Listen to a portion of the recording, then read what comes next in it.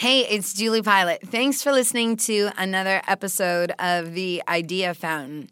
This is a really different episode for a couple reasons. I kind of feel like in life, there's the Instagram version of yourself and the real life version of yourself. I recorded this episode live at the Parliament and Black Sheep Conference. For more on Parliament and Black Sheep, you can listen to the Idea Fountain Season 1, Episode 10 interview with Peter Sims. At the event, there were a lot of Fortune 500 executives and creatives getting together to discuss finding their inner artist and collaborating and innovation. I curated a conversation for the conference about having confidence in your creativity with two musicians, Andrew Dost of Fun and Xzibit. I was so excited to have this conversation. About an hour before I needed to go on stage, I heard tragic news. One of my friends had taken their own life. I could have canceled the talk.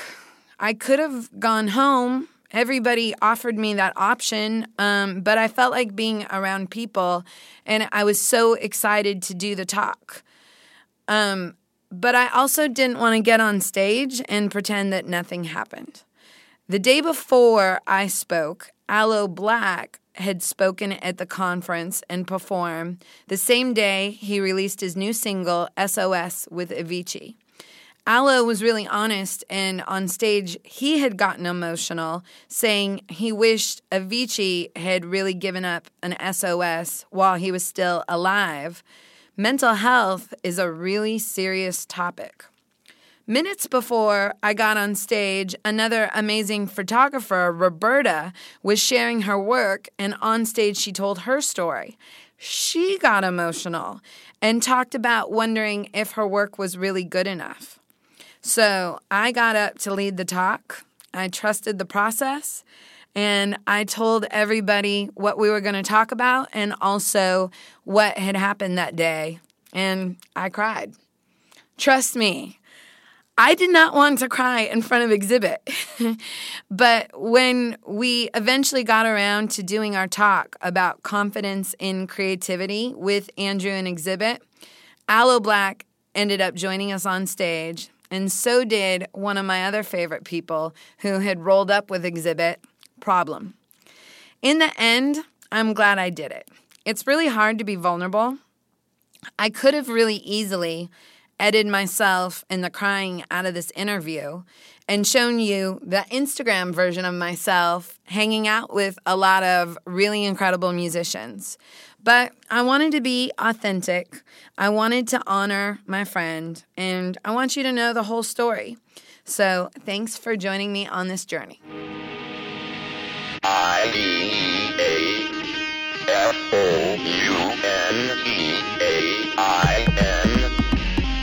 This is the Idea Fountain, life-changing conversations. I'm going to invite our next guests up, but before I do, I just want to send a shout-out to somebody who was here with us yesterday, Aloe Blacc, in the back of the room today. Has the number one single in the United States, SOS, which she told us about yesterday. So as of today, number one single on the forthcoming LP, Tim. So Aloe, congratulations, amazing. Julie Pilot, you need no more introduction than Julie Pilot. I love it so much because there's so many things that are weaving together for me right now. Like, one of my favorite phrases in the world is TTMFP. Okay? Do you guys want to say what TTMFP stands for? Trust the motherfucking process. There we go. And it's really special coming off of Roberta just showing her pictures. And it's really special to me to look up there and see some of the greatest work I've ever seen in my life. And to see that there's a world where you think you're not good enough, or that you're scared to stand up here and talk in front of us because that's so magical. And the talk that I put together today was about having confidence in your creativity. One of my favorite quotes I ever got to hear was, I was at something and Bono was speaking, and he said, "I'm so glad that we're here in California today, because when you think about it, like nowhere else in the world, people in California make their living off their imagination. I mean, there are musicians and artists and writers and filmmakers and all of Walt Disney." And he said that we're going to need that creativity to solve the world's biggest problems.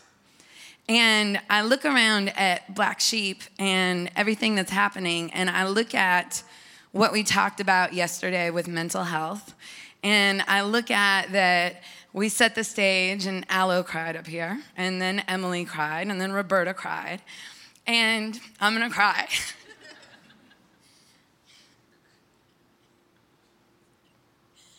Sorry.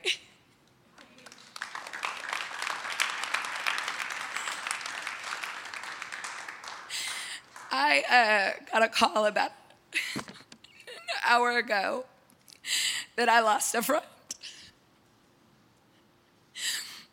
And I'm really thankful that another thing that I learned from mentoring is that if you lose somebody, like Aloe was talking about losing Tim yesterday, that the best thing you can do is honor their legacy and bring their name into the room and not hide from it. And so I just want to start, and I want to tell you about Gary. He worked with me at Apple, and he was originally recruited by Steve Jobs to run iTunes.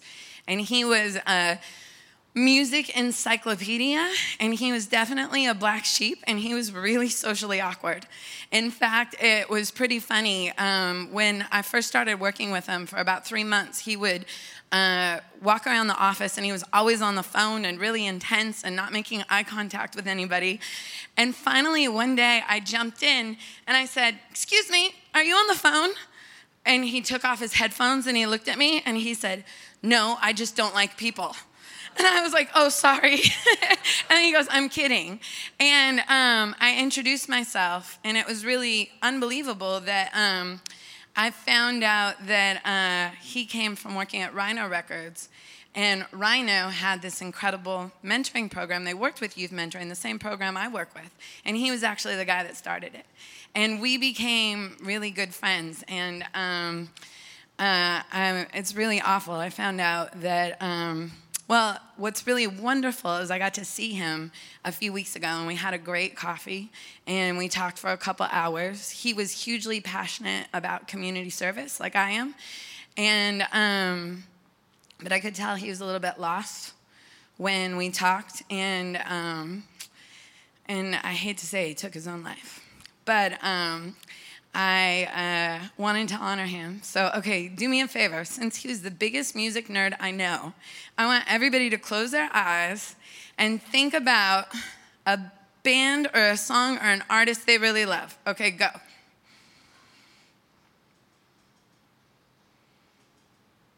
Okay, and then in honor of Gary, I want you to tell somebody about it later. All right, on that note, I would like to bring up my first guest, Alvin Xzibit Joyner. All right. Thank you for coming up.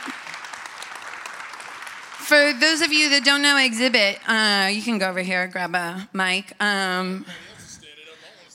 Okay, well, X got his start doing underground hip hop, and then was working with Snoop and got discovered by Dr. Dre. Dre then took him on the road for the Up in Smoke tour, where he traveled the world with Ice Cube, Snoop, Eminem, and Dre himself. We'll talk a little bit about it, but I know how intense it is to have Dr. Dre like you. And a lot of people know Xzibit from the work he did hosting Pimp My Ride. I mean, big fan. We were just saying if we could watch that on Netflix all day, I think I could lose a good 6 months of my life. That led into him having a lot of really exciting acting roles, from Gridiron Gang to co-starring with Nicolas Cage and Eva Mendes to being in a movie that I think I was a better person after watching. I love everybody in here should watch this really incredible movie, American Violet. And then Xzibit has continued on his music path. He's also an entrepreneur. He has a cannabis and lifestyle brand, Brass Knuckles. And he also is working on some directing and exciting things. And let's welcome Xzibit.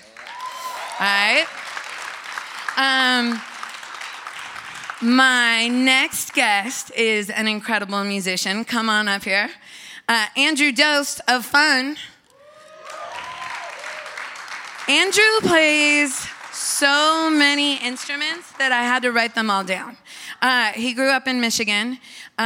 Singer, piano, keys, guitar, bass, drums.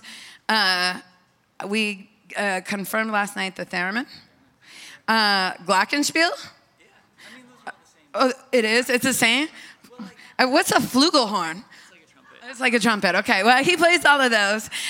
He's a writer, musician, a composer, and he was part of the group Fun that won the Best New Artist Grammy and had a #1 single with We Are Young.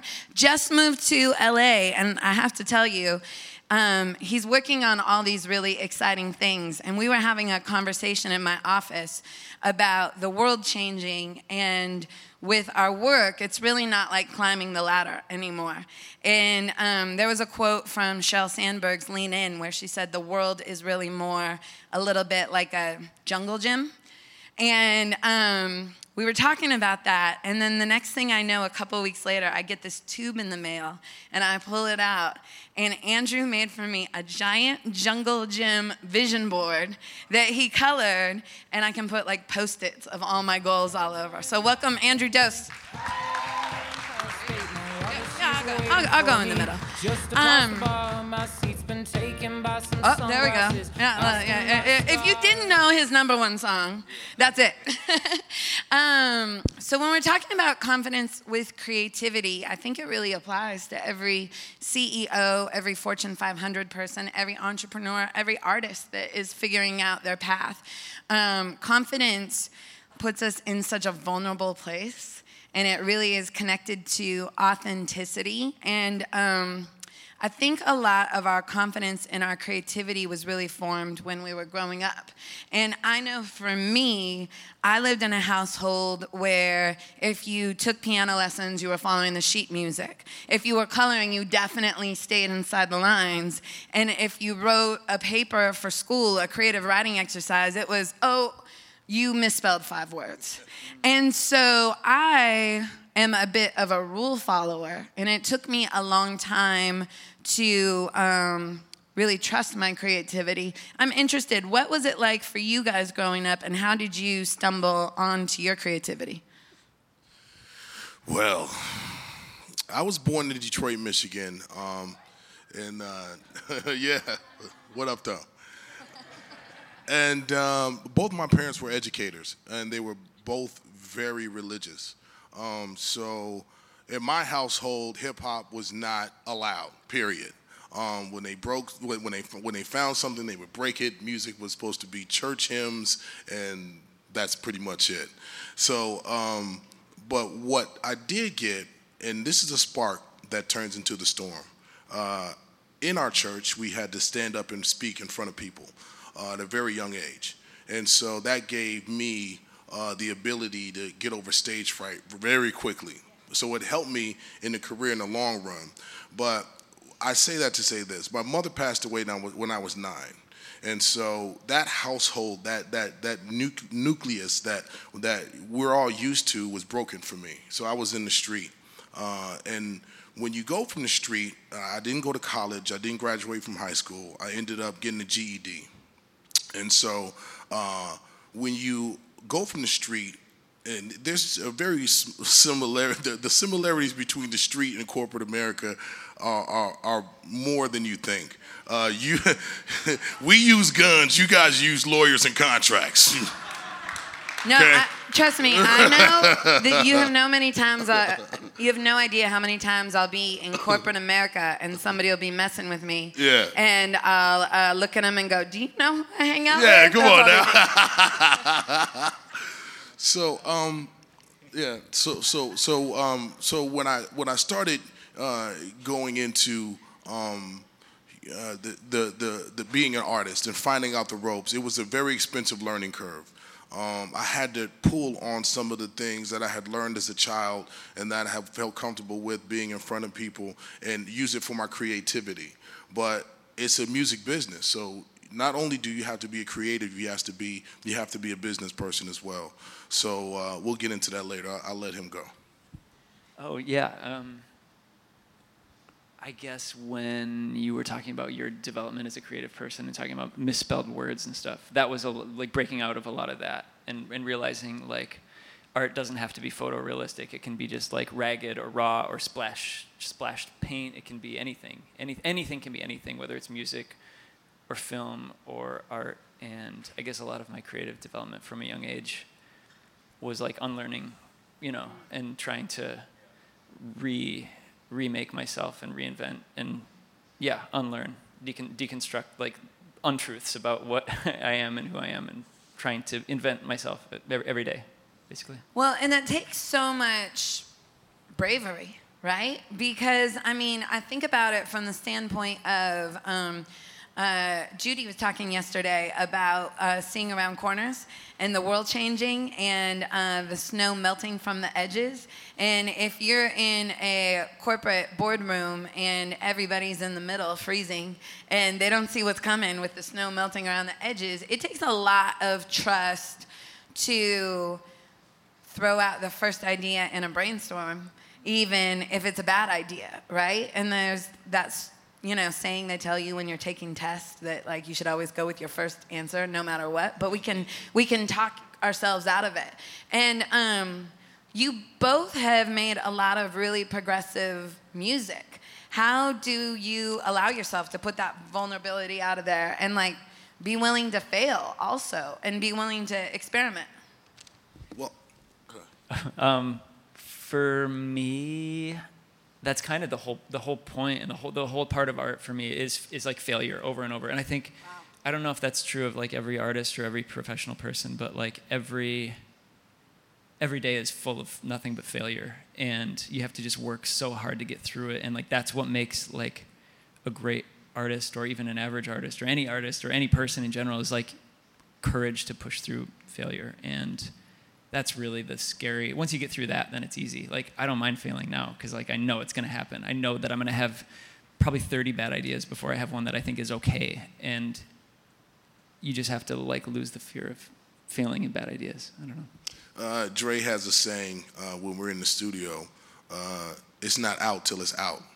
So it's okay to, put something against the wall. If it doesn't stick, you're not presenting it to the world. We live in this world now where everyone wants to be first, but not necessarily correct, and so they have this sense of, okay, I have to, everybody wants their life to be what their life is on Instagram, and it doesn't really work that way. So my creativity is definitely, it comes from a place where my mind state is I don't have a plan B. I don't have anywhere else to go, so this has to work. It may not work this way, but I'm going to keep working at it until it actually comes to fruition.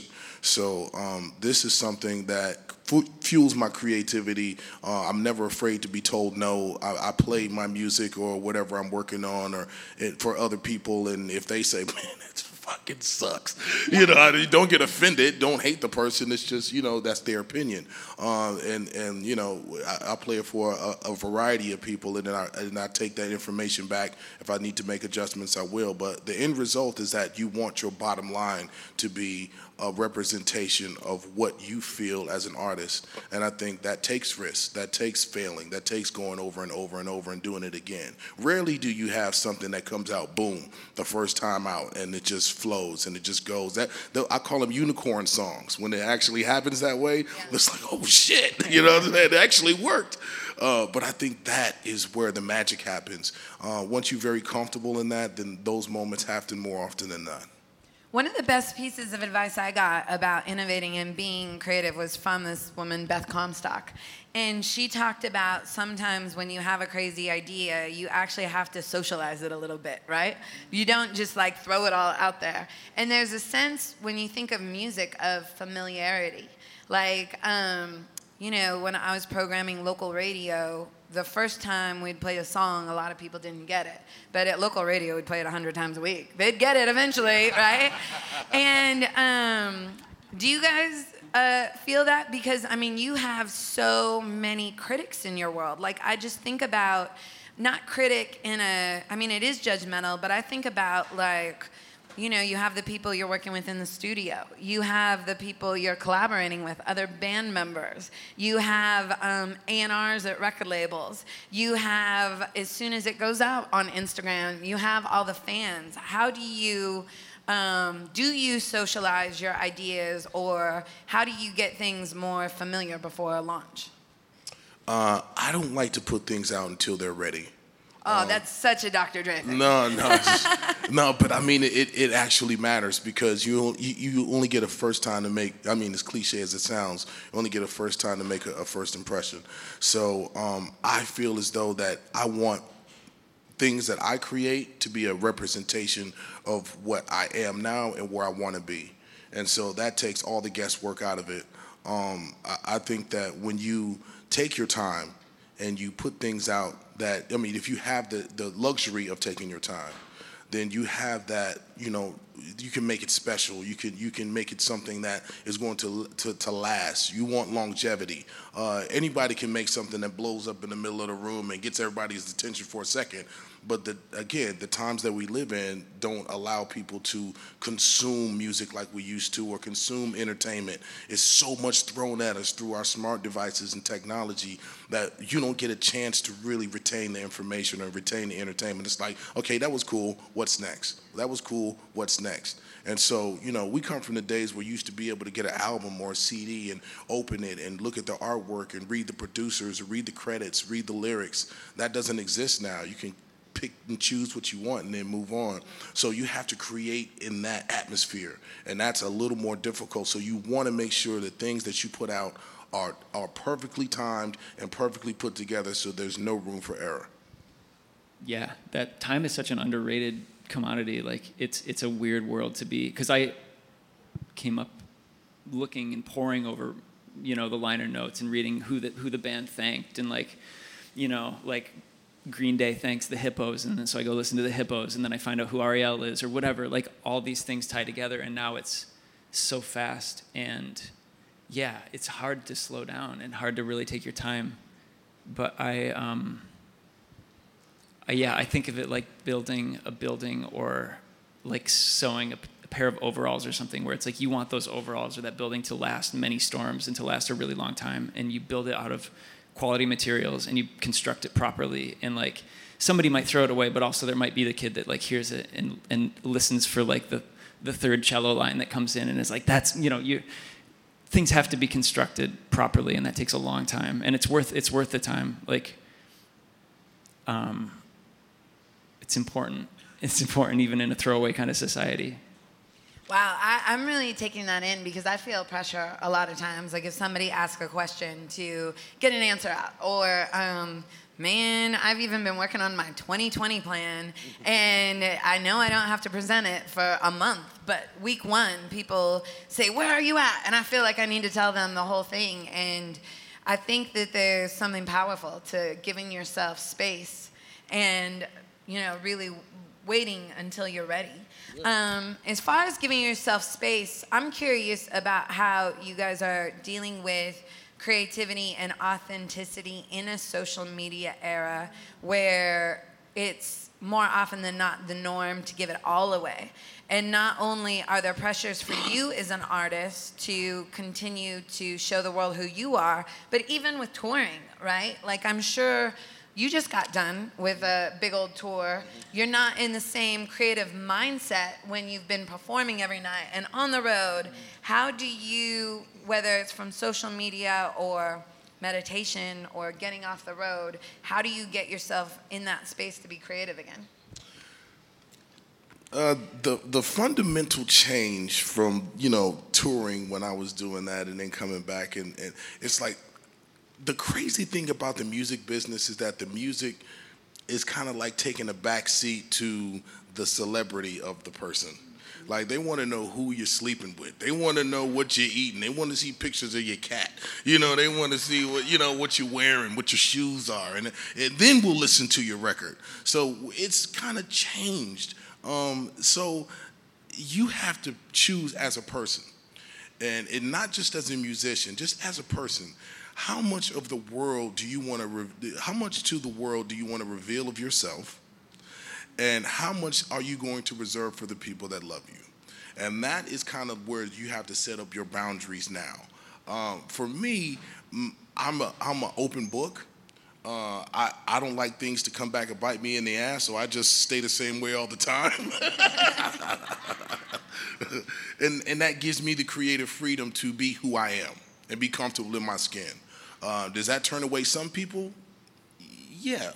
But at the same time, those are the people I don't want to be in business with anyway, because I can't be myself. So it's a win. So I'm not worried about that. But the mind state of coming and creating something and being and standing behind it is going to come strictly from the heart. It has to be a representation of that. So my mind state is always just dealing with all the other aspects of what's happening. My heart's always going to stay the same.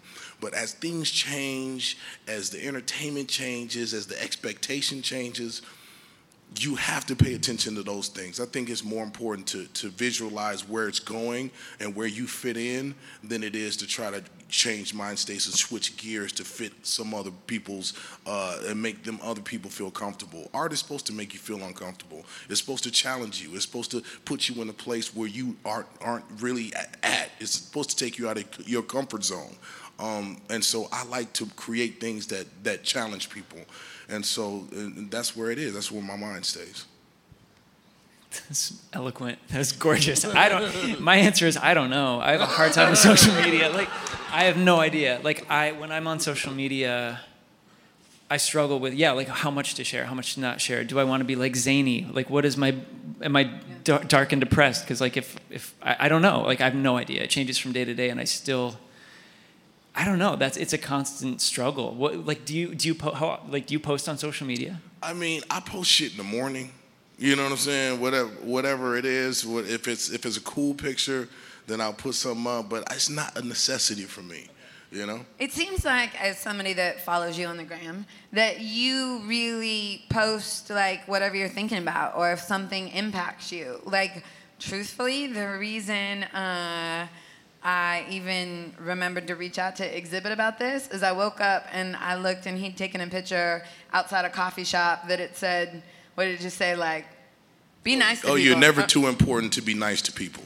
Yeah, never too important to be nice to people, and that's what he posted. That's so cool. Do you like, back to your the time part of the discussion, do you like then look at that and think like, okay, do I really want to post this? Do I really, or do you just like shoot from the hip kind of? No, I just, like I said, I try to do things that I think will benefit all of us, not just me or something I think is cool. You know, because you have your thought, you have thoughts, and I like to look at. I mean, I watch CNN, I watch the news channels, MSNBC, Fox. I watch it all because I want to get everybody's perspective, and then I kind of like. My insight is kind of like my comfort blanket, and I like to be able to think that I'm intelligent enough to see something that I think is going to communicate and translate to all people. And so when I see something cool, or I think I see an image that I think is all right, or it's the same way. It's a taste. It's the same way we enjoy and pick music or pick art or whatever. It's like. You want to do something that you think everybody can enjoy, and so that mind state goes into the way I post too. I don't like to do it all day. Some people see it as a necessity, but when I see something that I think stands out or is interesting to me, I'll be like, hey, shit, I might not be the only one. Let me share it with everybody else. So it's really instincts. Instincts, yes.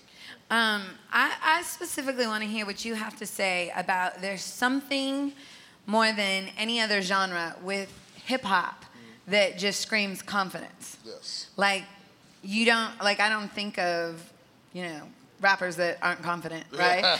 and it may be a little bit of the fake it till you make it, scenario, but will you talk about that specifically as it relates to hip-hop?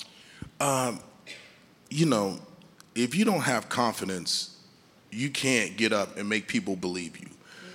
The worst thing in the world is getting in front of a crowd that doesn't believe you. It's the worst thing that can happen, because when you're up there and you talking about this and I'm rapping, and people are like this.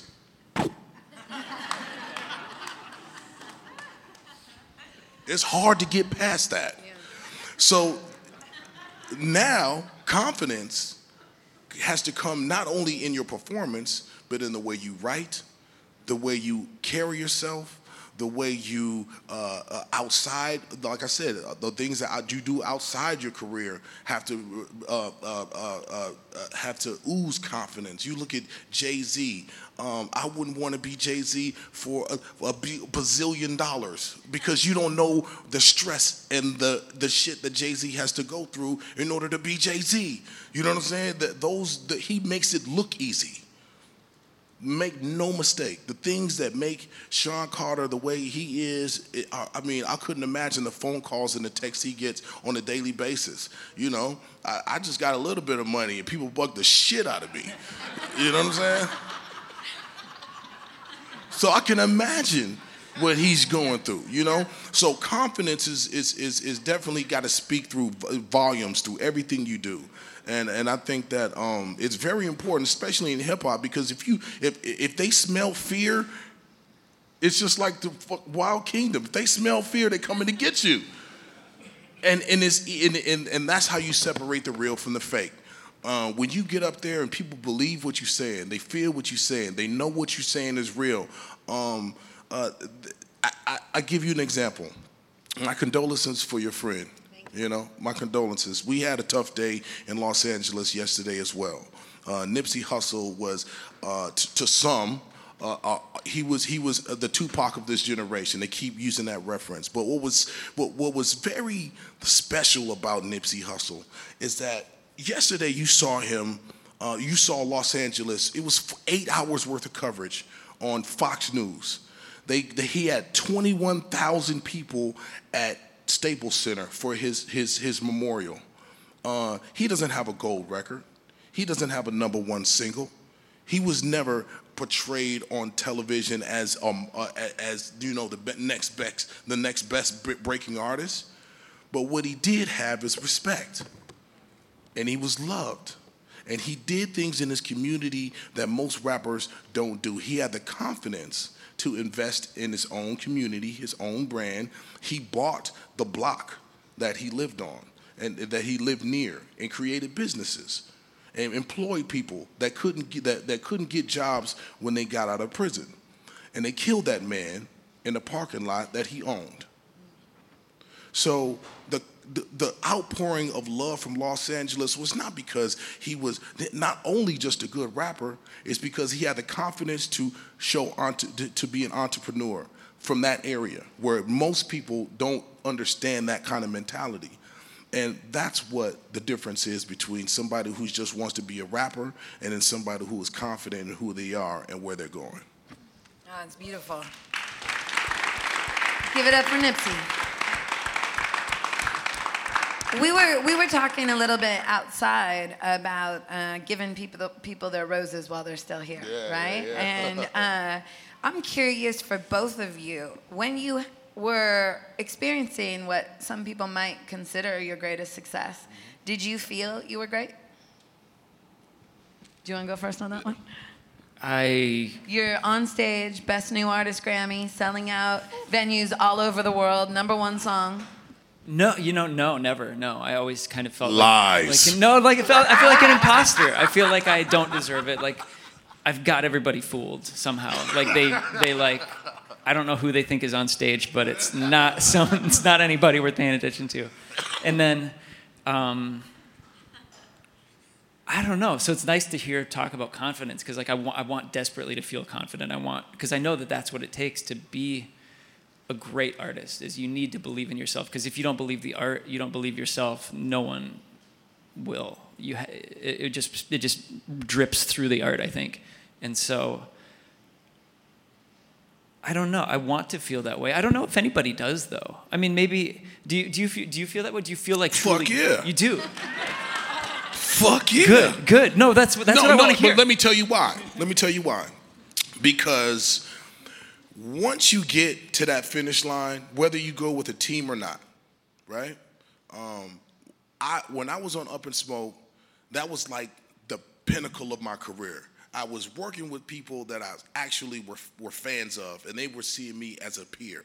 That was a confidence booster. And then to be coming off that tour and then selling the amount of records I was in the climate that it was, and it was like World War III back in the 90s, right? And to be able to come and exist in that, that was another confidence booster. So what happens after that is neither here nor there. What makes me feel like it's always attainable, everybody's only one song away. I believe that, as far as musicians. You know, we've seen people come out and, you know, like we haven't heard from them for like 15 years. All of a sudden, they're back on top of the Billboard charts, right? Accepting awards. So it's never over until you quit. And so when I was able to reach that pinnacle, I feel as though the only thing stopping me from reaching that again is work ethic. I may have to stay up a little longer. I may have to, get up a little earlier. But as long as I modify whatever I got to modify in order to get there again, I know it's possible. So that's where the confidence comes. It's like, you can get there. You got there already. How can you do it again? You may have to, stay off the beer a little bit. You know what I'm saying? You may have to, go vegan for a couple of months. You know what I'm saying? You might have to, you may have to write a little more. You may have to bring in some help. Don't be afraid to ask for help either. You don't have to be like, I did this. Okay, good. Okay, cool. You did it once, but you may need to bring some cats in. That's what I'm going through now. I don't like the trap shit. I don't like the, you know what I'm saying? I don't like it. You know what I'm saying? Because I come from a different thing. But I got to bring those guys in now because they're giving me the frequencies. And it was like, it can all work. It just needs to be modified a little bit. Don't be afraid to go through a change. And it don't have to be out till it's out. I love that. Well, as far as bringing some cats in, I am going to, we'll see if there's any questions. And I also want to bring some cats in. Aloe, will you come up here? Do you mind? I want to talk about community a little bit. I think that it's really interesting, the power of community, especially when it comes to creativity. And it's cool, like as a girl who grew up in Seattle in the peak of the grunge movement while working at a hip-hop station, I saw all the bands that would go support the other bands, right? And every single night you'd go to shows and it'd be half filled with people in other bands, and how much that community really mattered. And then on the flip side, looking at hip-hop, all the collaborations, whether it's features or remixes, what does that mean to both of you? I mean, for me, community, that was kind of everything. That was kind of why I wanted to get into music. I wanted to have friends. I wanted to see music. I wanted to have my mind opened every night. And yeah, community is the pinnacle of art. I mean, that's kind of why this couple of days has been so special. Like, we're meeting people, we're having our minds expanded, we're just having a great time. It's not about it is sort of about the ideas, but it's more about the people, and that's what kind of makes this a special time. I think in hip-hop, I can speak for everyone that is in hip-hop, that it is very political. The thing about hip-hop is that it's vastly popular. It's took over pop music, right? But hip-hop eats its young. You don't see it in country. You don't see it in R&B. You don't see it in techno. You know, I mean, like, you don't see Diplo dissing whoever, and you don't see, Randy Travis dissing on Garth Brooks or whatever. You know what I'm saying? It's like it only exists in hip hop, and so it's very cliquish. It's almost like a game mentality. So navigating through this is very difficult, and if you step on the wrong landmine, it can end your career. And so I'll let Problem speak on that. Will you give Problem a proper intro? I mean, people know Aloe because he's been hanging out the last couple days, and then I couldn't have been more excited when I saw Problem walk up with you. Yes. Problem is a problem. Now, Problem is one of our elite MCs. He's in a very different demographic because he came up with us as a youngster. And so he's been around us. He saw the OGs move. He's been around in the early 2000s. And so now he's still young. And so he's part of this new generation, but he has an old soul. And so what he's been able to do is navigate through this, and he's got some of the biggest songs that play on, LA radio. And I believe that this brother is one song away from becoming a national treasure. So he rides with me. He comes through the studio, and we build on things. And he just so happened to be with me today, and I was like, shit, there you go.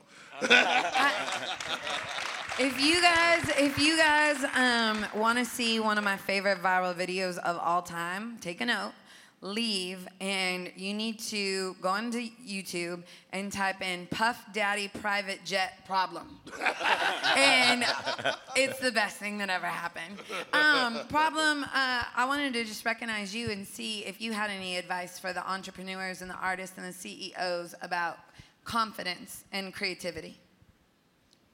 You got to be you. You got to be you at the beginning of it, through the middle of it, through the success. You have to maintain your you-ness. That's the toughest part of it, because with each section you reach, with each goal you reach, there's new people, there's new things to learn, and the hardest shit I learned was trying to stay me in these different rooms. So that's why I follow around guys like this. This is one of my mentors, to watch how he transitions his career into so many different things while still maintaining his you-ness. You know what I'm saying? So that's what it is. You just got to believe in your shit. You know what I'm saying? You can't let nobody make you not believe in what you believe in once you start. Now, that doesn't mean you can't take critiques. You know what I'm saying? I call and ask questions constantly. I want to know. I don't mind making mistakes. But that don't mean I'm losing my you-ness. You know what I'm saying? So that's what the toughest part was. You got to keep your you-ness. What do you have to say about confidence and creativity, Aloe? I think I had a chance to say it yesterday when we were speaking to the culinary expert in the house. And I was saying, your destiny is already written. You just need to act out the role in that script. Yeah. And if you don't, then you're going to miss the opportunity to make life better for all the people who are waiting for you to shoot your shot. If you don't do it, do what you're thinking, if you don't execute your creative ideas now, it's going to take time for all the people that would have benefited from those ideas. It's going to take more time. So just imagine how many lives you could have affected. There's no excuse not to. There is no excuse not to. You have to do it now. Wow. All right, yeah, that's worth clapping for. All right, I have one more question for sure, but I want to give some space for anybody else that might have a question about confidence and creativity. Oh, Victoria Canal, one of our artists in residence. What's up? My question is for all of you. At the very, very beginning, was there a moment when you more or less understood that this path was laid out for you? And did you trust the fact that success was going to come the entire time? Or were there moments when you were just barely becoming a young adult and was maybe like, oops, maybe this isn't the thing for me? Mike Tyson has a quote that says, everybody has a plan till they get punched in the face, right? And when I first started, I was so, I had come from, like I said, I come from the street. I was hustling, and I didn't know how to write 16 pre-chorus. I didn't have any song structure, any experience. And so when you get up there and you realize you have to do the work, either, you can try to fake it till you make it, or you can actually go and do the work, right? And so once I started doing the work, that gave me the confidence to come back and know I had done it. Now, was it perfect? No, that didn't come until, you go to the school of Dr. Dre and he kind of irons you all the way out. But you have to get yourself recognized to even get to that point, right? And so, do the work. Everybody doesn't need to succeed right away. I know it looks like it happens overnight, but even the people that happen overnight didn't happen overnight. It took a long time for those people to get there. And like Aloe said, man, you have to be prepared to do the work and be ready for that shot. Be prepared. Know your lines. Know your lines, because when they're ready to shoot, you only get 2 shots. So that's how I feel about it. Man. It's a lot, man. It's a lot to stay confident as a creative, you know what I'm saying? You have to believe in the fact that you are creative and people don't think like us. So you can't go seeking approval from people that don't think like us. You get what I'm saying? Like, it's real trusting to be able to give your art and show it to somebody, man. This is our shit. We make this out of air. There's not too many people that can make something out of air. So that's where the confidence lies. I don't give a damn if you think it's wrong. If I run into enough people with, nah, this is it. This is it. This is it. Oh, it's gonna be it. You know what I'm saying? You gotta stick with that mind state and know that you are a creative, and everybody ain't gonna get it off rip. All the great creators, they don't get it off rip. They're not gonna get it at first. You have to believe in your art. So fuck what everybody else thinking. If you really believe and truly believe in your art and that time that you're sticking into it, the confidence will just drip off you, bro. Straight up. Yeah, I feel really lucky about growing up,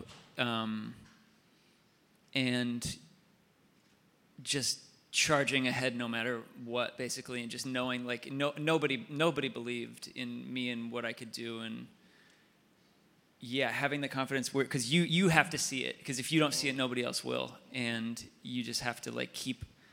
Even if you don't, it's like you see a point of light in the distance and you don't know how far away it is. You just have to keep like going at it, and like, as long as you're moving in the direction and you never stop, then you're gonna get there. In terms of knowing if this is your path and whether you should continue on it, the idea that you are just confident in yourself in whatever you do really helps, because then it kind of will dictate your path. There may be other things that come at you, but when you've put in enough work, you put in enough time, and you basically are doing this in your sleep, then you really know this is your path. It's a great path to be on, and you're having fun with it. And should anything else come to knock you off your path, you've already got enough aptitude in it that you could just get back up on that bike and start riding again, So you'll know it if you're feeling like that bike is steady, then you're on the right path. I'm curious, my last question. I know that I think we're living in a really great time where there is respect for creativity, and that there is respect for musicians as a brand, whether it was starting like with, 50 Cent and Vitamin Water, or Dre and Beats, or all these different things. People are doing more and more things. And I think I look around this room, and, there could be somebody that works at a financial institution or is a boss in the game at a, Fortune 500 company. But I think people now can have a portfolio and be experts at more and more things. I'm curious, as we wrap up, what you're working on right now outside of music, or what interests you. Right? And what advice you have for people who, like somebody like me. I may have worked in radio my whole life. I had no idea I could go to a tech company, right? Like, what advice do you have for people to break out of that, like, very stringent career path? 5 questions in one. Yep. Oh, man. Advice to break out of a stringent career path. Okay. Don't quit your day job. All right? It's okay to have a day job. If you have a dream and you believe in something, that will fuel you through those long nights to get it done when you know you have to get up and go to your day job. That's number one. When it's time, you should try to prepare as much as you can a network around you so that you can leap into this next venture with confidence. And sometimes it's hard to find those people. If you have enough money saved up, I always think very practically. My parents were from Panama, and they didn't think that music was a thing as a job, so they were always asking me, when am I going to get a job? and so make sure you got enough to pay rent so that you can move fluidly into that next thing with confidence and no fear that you have to go get a day job. Because all of that's going to play with your mind when you're like, damn, I really want to live this dream, but I have no more money. It's helpful to know that you've got the right resources and the right network. So you don't always have to like say fuck it all and just do it. Some people need that. You don't have to. But if it comes down to it, then try to have everything in place first. That's what I would say. Well, unfortunately, after 20 years of hip-hop, I can't go work at fucking Walmart.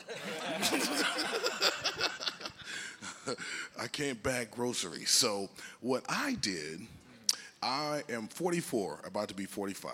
I'm married. I got 2 boys. One thing, thank you. Right. Yeah. One thing that I cannot do is long tours. That was a big part of my revenue. Record sales are not, my main source of income. So I relied a lot on merchandising, retail, and marketing and touring, right? So as we all know, recreational cannabis, medical marijuana became a big thing. It became the green rush, right? I was able to, about 5 years ago, pull some resources. I pulled a guy that bought, he was the main buyer for ice cream and milk for all Circle K's around the whole country. I knew he understood small retail format. And then I went and got a guy who was like the tastemaker of all cannabis things, and he just knew all these growers and all these guys. And the 3 of us created a brand called Brass Knuckles. Brass Knuckles became one of the most visible, well-known vape brands in the entire world in a very short amount of time. And it definitely, the thing that I learned is you got to be able to learn the lessons from your losses. You got to accept your wins as well as your losses. And what I do, I may have lost in certain aspects of my musical career. But what I did is I retained the information that allowed me to know how to market and promote and talk to massive amounts of people with messaging and streamline the message and make sure that it hits exactly the consumer that you want to hit. I know that like the back of my hand because I had to do it myself. That comes from being pissed off at record executives when they fuck your project up. So you'd be like, no, you got to do it like this, this, and this. I know what I'm talking about, right?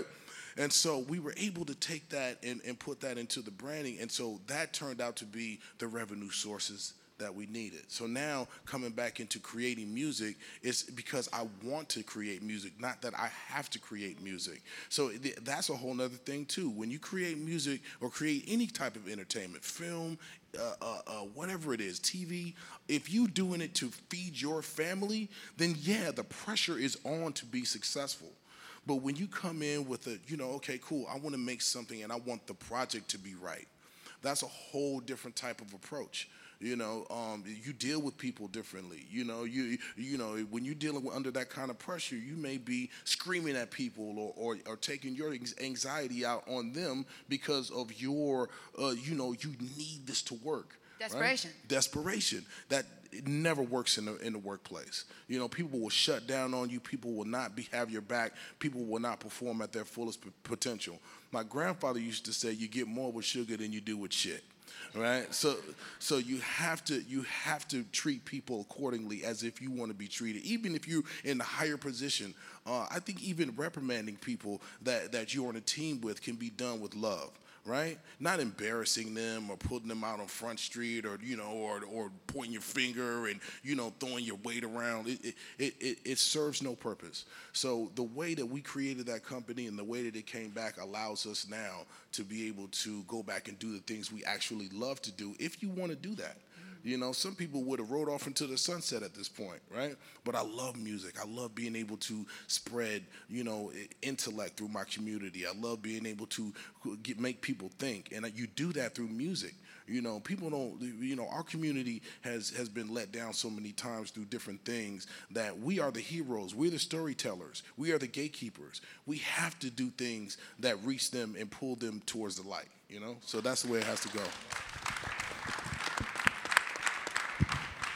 What do you think? I think you're into so many different things. I am. Well, yeah. I think for me, when you guys have all been talking, I'm always chasing a particular feeling when I'm making anything or doing anything. Like there's this particular moment that I think of when I was making my first record, where I was getting a drink of water, and it was like jetting into my face, and I thought it was really funny, and I just remember thinking like, we're all laughing, my friends are laughing, we're videotaping this, we're all having a great time, and like, now I've made so many albums and done so many different things, and like, all I want is like that feeling of like being at the water fountain with my friends, and like, that, whether it's starting a new company, making a new record, I'm always trying to just